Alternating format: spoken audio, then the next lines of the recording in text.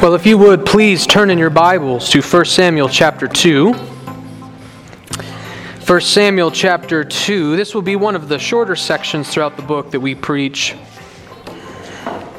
But the text gives us this story and makes this break for a reason. 1 Samuel chapter 2, beginning in verse 22, we will read through 26. If you would follow along with me, for these are the very words of God. Now Eli was very old, and he kept hearing all that his sons were doing to all Israel, and how they lay with the women who were serving at the entrance to the tent of meeting. And he said to them, "Why do you do such things? For I hear of your evil dealings from all these people. No, my sons, it is no good report that I hear the people of the Lord spreading abroad. If someone sins against a man, God will mediate for him. But if someone sins against the Lord, who can intercede for him?" But they would not listen to the voice of their father, for it was the will of the Lord to put them to death. Now the boy Samuel continued to grow in both stature and in favor with the Lord, and also with man. Well, today is Valentine's Day, and I'm sure there are Christians and churches all over the country who have taken the opportunity to preach a sermon series on relationships or dating or marriage or love. And here we are at Redeemer about to preach from a text where God is anxious and eager to put to death some fornicators. So if you came here hoping for a Valentine's Day themed sermon, I am going to sadly disappoint you. We are going to do anything but that. We're not going to talk about love and passion. We are going to talk about death and judgment and destruction. So let's understand what's going on in this text, and then we'll bring it together and try to understand how the Lord has spoken to us through it. As we discussed last week, Eli's sons, the priest and his sons, who were also priests ministering in the temple, were profaners of the temple. They were unbelievers, engaging in very wicked practices. And Eli is hearing about this. He now knows of this because he's hearing a report from the people of Israel. And so he goes with this attempted rebuke that we hear in verses 22 through 24. Let's read those again. Eli was very old, and he kept hearing all that his sons were doing to all Israel, and how they lay with the women who were serving at the entrance of the tent of meeting. And so the text tells us not only a brief summary of what we learned last week, what they were doing to the people of Israel. And I love that phrase. It reminds us that their sin was actually affecting and hurting and harming the people of Israel. And that's how sin typically is. Even sins that we think are really just about me and my personal life, our sins almost always affect other people in ways that we don't know. But this is an obvious way. They are sinning against God and sinning against people, hurting the people of Israel. But the text even tells us an additional element of their wickedness that we didn't learn last week. And it tells us that they were sleeping with the women who served at the entrance of the tent meeting. Now, we don't know much about these women, but this was a legitimate role. In the book of Exodus, you read as the tent in the tabernacle was being constructed, there was these mirrors that were set out in the front, and there were women who were charged to serve in the temple and to serve at the entrance. Now, the Bible just doesn't give us a whole lot of detail about who they were, what were their qualifications, and what exactly they were doing. But we know that biblically, this was a biblical role. This wasn't something that the sons made up themselves necessarily, but these were women who were following the Old Testament and going with what God put down in Exodus, and yet here we have the priests fornicating with them. So as I said, their sin just continues to compound. Every time we learn something about Phinehas and Hophni, it only gets worse. So Eli is hearing about his son's practices, and he attempts to rebuke them. In verse 23, he said to them, "Why do you do such things? For I hear of your evil dealings from all these people. No, my sons, it is no good report that I hear the people of the Lord spreading abroad." So Eli finally steps in and tries to rebuke his sons for what they are doing. And this falls under the expression we have in English called too little, too late. too little, too late. It's too late, right? They are set in their ways. This is who they are. These are the kinds of things that he should have been doing a long time ago. As a matter of fact, I really believe that the text is subtly indicting Eli right now. When I first read through this, you might think that Eli is just like a good father, right? Here's a father who loves his kids, he loves the Lord, and he's trying to rebuke and discipline his kids. And some commentators read it that way. You will find there are some Christian commentators who think very positively of Eli. But I do not, and I think God is going to make very clear that he doesn't think very positive of Eli. And I think when you look at this text and its subtleties, you'll find that the purpose of this text is not to exalt Eli for being this great dad who's trying to discipline his wayward children. And why do I say that? Well, because so much of this, the first portion of this, is based on what Eli is hearing from the people of Israel. And so there's a couple things that this tells us. I don't know which one it is, but both are bad. And that tells us one of two things. It tells us that Eli is not actually aware of his own sons, his own employees also. He's not even aware of their wickedness. It's open, it's plain, it's obvious, but he had to hear it secondhand from other people. So it shows just how incompetent of a priest he is, that all of this was happening right under his nose in front of his face, but he had to hear it from other people. Or there's another way of interpreting this. The other way of interpreting it is that he did know what was happening, but it didn't bother him until it started affecting their reputation. That this had been happening, he was aware of it, he didn't care, but now all of a sudden all of Israel is upset with them, and all of Israel is gossiping and talking about them, and he's saying, look it, now we're in trouble. So I don't really know which is which, but either way, it's not good. He's either an incompetent priest and an incompetent father, or he's been turning a blind eye to this and he only cares now that their social reputation is affected. But either way, I think this text is subtly, in some way or another, shaming Eli for this pathetic rebuke that has come far too late. But nonetheless, he does at least try to rebuke them. He does try to tell them that this is not good and that they should not be doing these things, so I guess he deserves some credit. And then he says this kind of bizarre phrase in verse 25. If someone sins against a man, God will mediate for him, but if he sins against the Lord, who can intercede for him? Now, if you were to look up commentaries on this verse, commentators are typically all over the place. We don't exactly precisely know what Eli is trying to get across here. It could just be bad theology, right? I wouldn't put that past Eli. This might just be bad theology. Some commentators think he's making reference to the judges of Israel, saying there are some sins that bring us to the judges, and then God through the judges can work these out. But the kinds of sins you're doing won't go to the judges. This is just between you and God, and you're in big trouble. So they try to work the judges into it. Some people suggest that it's some kind of specific, that because these are the profanation of the temple, of the holy things, that these are sins that are uniquely just between a person and God. So there's some different varieties as to what it precisely he means, and I'm not exactly sure what he means. This is certainly not something that I would want to say to someone. So I kind of maybe just lean towards the bad theology part. But the point is no matter how you sort of slightly understand 25, he's trying to communicate, at least bare minimum, to his sons that this is not just like a beef between you and Israel and God's going to decide between you guys. He's going to mediate. No, you have sinned directly in horrible ways against God. And now it's you versus God, and you lose that every time. If your dispute is between you and God, I promise you're in the wrong. If you're having an argument with God, I promise you're wrong. These are men who have sinned grievously against the Lord, and now it is just between them and the Lord. So Eli attempts to rebuke his sons, but it fails. And we're going to come back to this verse in a moment, but I want us to summarize the entire text before we make much of it. But I want us to notice on our first pass through the very, very interesting, albeit offensive and difficult reason that the text gives us for why these boys did not listen to their father. Look, don't miss the subtlety here. This is very, very hard to understand and to swallow. The text tells us in the second half of verse 25, after Eli rebukes, it says, "But they would not listen to the voice of their father." So they won't hear it. They're set in their ways. But then the text tells us for, or because, your translation might say. And I checked all of them.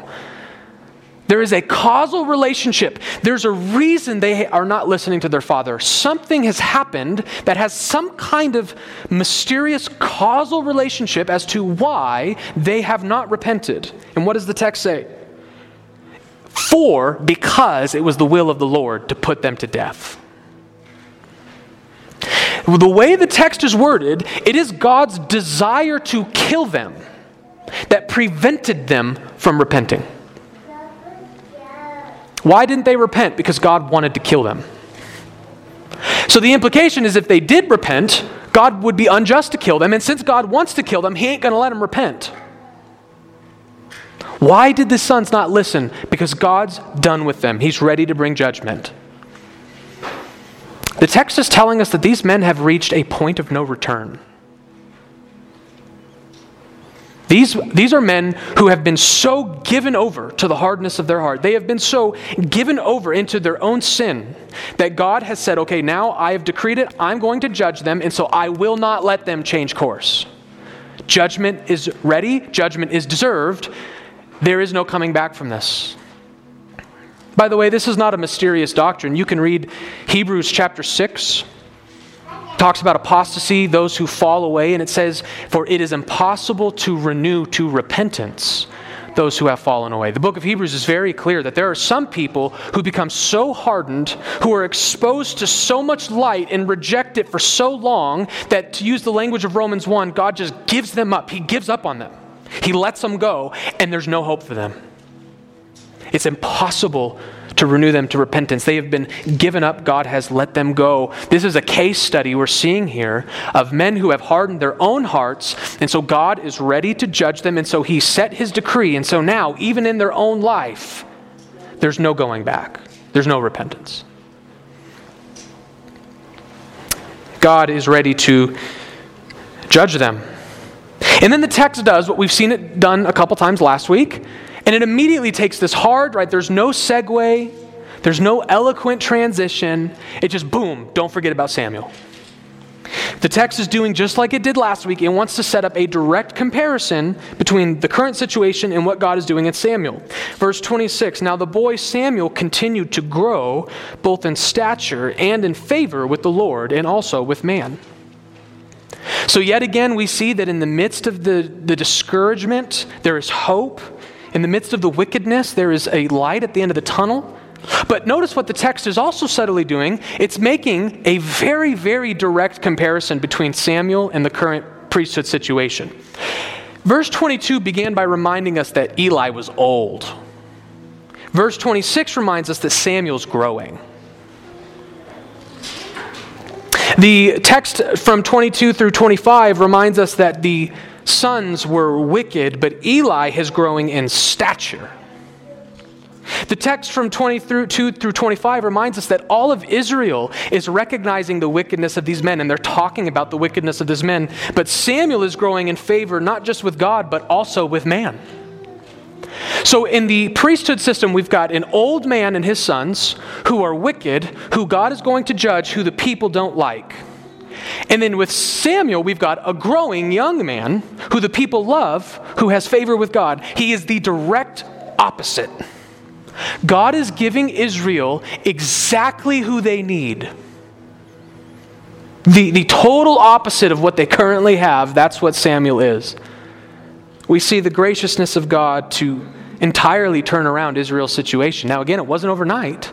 Samuel's still a child. He's still growing. He's still learning. It's not happening overnight, but God is working, and he is preparing Samuel to help bring restoration to Israel. Now, I want us to see why did the author include this portion? To some degree, it's very helpful for the flow of the narrative, but I think there's an important lesson for us here. The emphasis of the text here, I really believe, is that culmination in verse 25. The author wants us to know, he wants us to have a brief insight into how God has been dealing with these men. And it's very, very important for the author to go out of his way to tell us God has decided to judge these men. He's telling us the end of the story here. Now, why would that be important? And I think that we learn a larger lesson here, a very important lesson for us to remember, as difficult as it might be. And it's this. The text wants us to remember God's freedom to show mercy or judgment to whomever he pleases. God has the freedom to either pour out just judgment or pour out mercy on whomever he pleases, whenever he pleases. In other words, here's what I think the text is doing. We all know that God is working to bring about some kind of restoration. The book wouldn't be written if that didn't happen. But the question is how is God going to do that? How's God going to help Israel? Is he going to judge these wicked, terrible people? Maybe. But you know what else is an option? He could pour out mercy on them.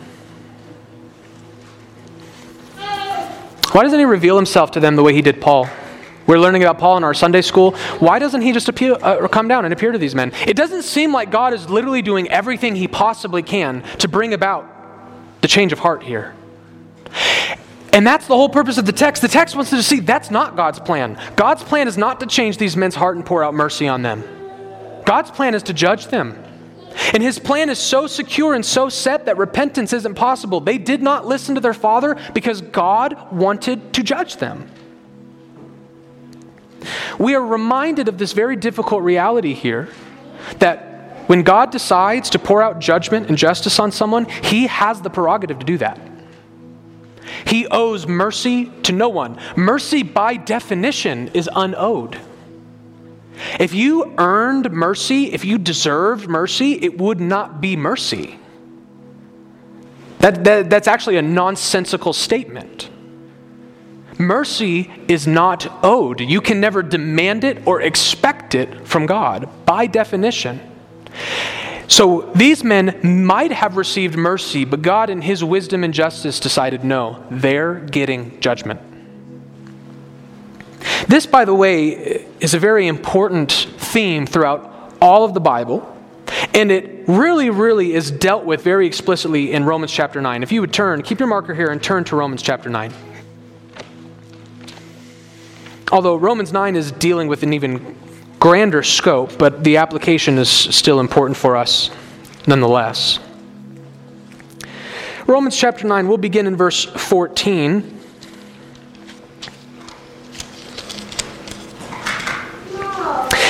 The context here is important. Romans chapter 9 is primarily what Paul is dealing with, an argument in Romans 9.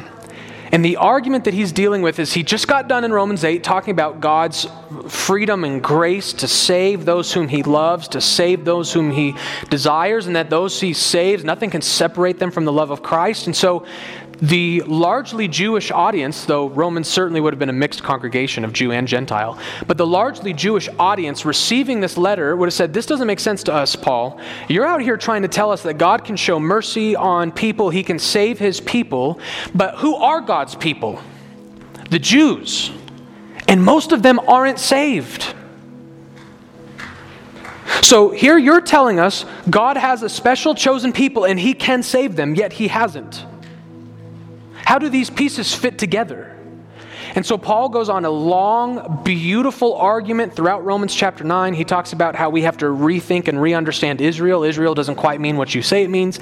But then a large part of Paul's answer here is, in fact, God's freedom to save whomever he desires, Jew or Gentile. And notice what he says in verse 14. He goes on to explain how the reason Jacob was saved and the reason Esau wasn't, the reason Jacob was part of the Abrahamic covenant, the covenant of blessing, the covenant that we would say is the new covenant, and the reason Esau was excluded was because of God's choice and God's mercy. And so the first question that Paul knows is going to come to people's minds is, that's not fair. That isn't fair.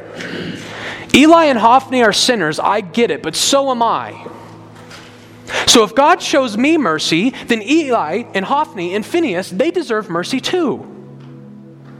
It's not fair that God would just show them judgment and give me mercy. If we're all sinners, he needs to be fair and give us all justice or all mercy. That's what a fair God would do, right? And so Paul wants to dissuade us from that kind of thinking. So he says in verse 14, "What shall we say then? Is there injustice on God's part? Is God unfair? By no means. For he says to Moses, I will have mercy on whom I have mercy, and I will have compassion on whom I have compassion. So then, it depends not on human will or effort, but on God who has mercy. For the scripture says to Pharaoh, for this very purpose I have raised you up, that I might show my power in you, and that my name might be proclaimed in all the earth. So then, he has mercy on whomever he wills, and he hardens whomever he wills." What's Paul's answer to this question of fairness? He says, no, God is God. And God is allowed to show mercy on whomever he desires. If Moses is going to get mercy and Pharaoh is going to be hardened, so be it. If Hophni and Phinehas are going to be hardened and receive judgment and receive penalty, and a wicked sinner like Colin Brooks is going to receive mercy, so be it. That's Paul's very explicit answer here. God's told Moses from the very get-go, I show mercy on whom I choose. It's not dependent on human will or effort. Again, mercy is not something we earn from God. It's not something we receive from God. God didn't say, I'll show mercy on whoever desires it most. If you want it, then you will earn it. I'll show mercy on whoever has the best repentance. Whoever repents of their sin the best, then they will earn mercy. No, mercy does not depend on him who wills or him who runs, but on God. He continues, verse 19, "You will say to me then, why does he still find fault? For who can resist his will?" That's the next logical question. Okay, fine. If God can show mercy on whom he shows mercy, okay, I get that. But then he hardens whomever he hardens. If God hardens them, then he doesn't get to hold them accountable since he's the one who hardened them. Or in other words, let's go back to verse 25 of 1 Samuel 2. God doesn't get to pour out justice on these men because the text is very clear. The reason they didn't listen was because God wanted to kill them. Isn't this God's fault, actually? This is not their fault. This is God's decree. This is God's choice. It is God who hardens. So why on earth would God punish someone for merely just falling into his plan? And what's Paul's answer? Verse 20. "Who are you, O man, to answer back to God? Well, what does molded say to its molder? Why have you made me like this? Has the potter no right over the clay to make out of the same lump one vessel for honorable use and another for dishonorable use? What if God, desiring to show his wrath and to make known his power, has endured with much patience vessels of wrath prepared for destruction, in order to make known the riches of his glory for vessels of mercy, which he has prepared beforehand for glory?" Notice some of the parallels. When he was talking about Pharaoh specifically, what did he say about Pharaoh in verse 17? God tells Pharaoh, "For this very purpose I have raised you up, that I might show my power in you, and that my name might be proclaimed in all the earth." And guess what that sounds like? Verse 21, "Has the potter no right to make over the clay to make out of the same lump one vessel for honorable use and another for dishonorable use?" What if God, desiring to show his wrath and to make known his power, what did he say to Pharaoh? "Why have I raised you up? Because I wanted to make my power known, make my wrath known." So what Paul's doing is he's taking Pharaoh as a case study and he's working it into this broader point. God hardened Pharaoh's heart. He raised Pharaoh up to power, destroyed Pharaoh so that his wrath and his power might be proclaimed and his mercy might be seen in his people. And Paul says, let's take that specific example and now let's see that that's a paradigm for how God works. He hardens whom he wills. It's not just Pharaoh he's hardened. He hardens whom he wills. And he makes out of the same lump some vessels for dishonorable use, and he bears with them patiently. And then brings out judgment. So Paul is working from a specific example to the larger principle. And I think as we go back to 1 Samuel 2, that's what's happening here. We take these sons and we take this specific example and we learn from this, the broader general principle. That Samuel did not do something before he was born to earn this mercy and grace and favor. Samuel is simply the recipient of mercy. And Hophni and Phinehas are simply going to be the recipients of judgment. And it is not unfair for God to do that. He's the potter, we're the clay. We don't have the right as mere creatures to open up our Bibles and say, no, God, you should have worked on their hearts better. Why couldn't you have just tried a little bit harder? You know, did Hophni and Phinehas, did they get any miracles? Did God write in the clouds, you need to repent? Did he appear to them in a vision? We don't get to demand that of God, because this is his sovereign choice. It's his prerogative to do this way. So why was 1 Samuel 2, 22 through 26 written? I think it was written to the original audience. It was before we get there, they wanted to see, before the events actually take place, that this was something God resolved to do. Right? I don't think I'm jumping too far ahead, because the text has already told us what's going to happen to these boys. They're going to die. So I don't think I'm giving anything away. The point is when this happens, when we finally get there and you read it, the text has given you an inspired interpretation of that event. When it comes, we need to know this was something God resolved to do. This was not an accident. This was not fate. This was not karma. This was not, the universe will always distribute, so if you live a bad life, then what goes around comes around, and bad things are going to happen to you. No, God did this, and he made up his mind about it before it even happened. God is resolved to pour out judgment here. And he's decided, I'm going to pour out judgment here. And the people who have received mercy, they're going to see the judgment that they deserved. And so what do we glorify in this text? Can we turn this into a happy Valentine's Day sermon now? Well, we see two things. What did Romans 9 say? Part of the reason why God pours out his wrath is to make known his wrath. And the text even says to bring glory to it. As difficult as it is to talk about the wrath of God, as difficult it is to talk about the judgment of God, we need to understand that it is good. Would you rather serve a God who doesn't pour out justice? Would you rather serve a judge who's unjust? You know, my wife is really into true crime. She's just a true crime fanatic. She loves true crime. So we've watched a lot of it. She's watched a lot of it, and I've paid attention to it. And sometimes these horrible, horrible things happen, and the case is never solved, and it's just devastating. It's just devastating. But you want to know her favorite true crime? It's when something horrible, terrible happens, and in the way they tell the story, it just looks like this guy's going to get off free. But then some breakthrough in evidence, and they find him and they nail him. And everybody senses a sense of glory in that. They got him. There is a glory in justice being served. There is a glory in judgment coming down. We are to glorify a just God who sees this wicked rebellion and says, I'm going to get him. And we have hope not just in this life, but especially in the life to come. That we serve a God who oftentimes brings out justice. Even now, Romans 1 talks about how the wrath of God is currently abiding. God brings out justice here on earth, but sometimes he doesn't. Sometimes the enemy does get away. Sometimes the wrong person is convicted. But we have this great hope that on the final day, on that day of judgment, there will be no sinner left unpunished. Nothing will slip through the cracks. And God wants us to glory in this. He wants us to see that this is good news. But there's another end of this coin, though. The other thing that Paul said in Romans chapter 9, and this is what I'm asking us to primarily take away today.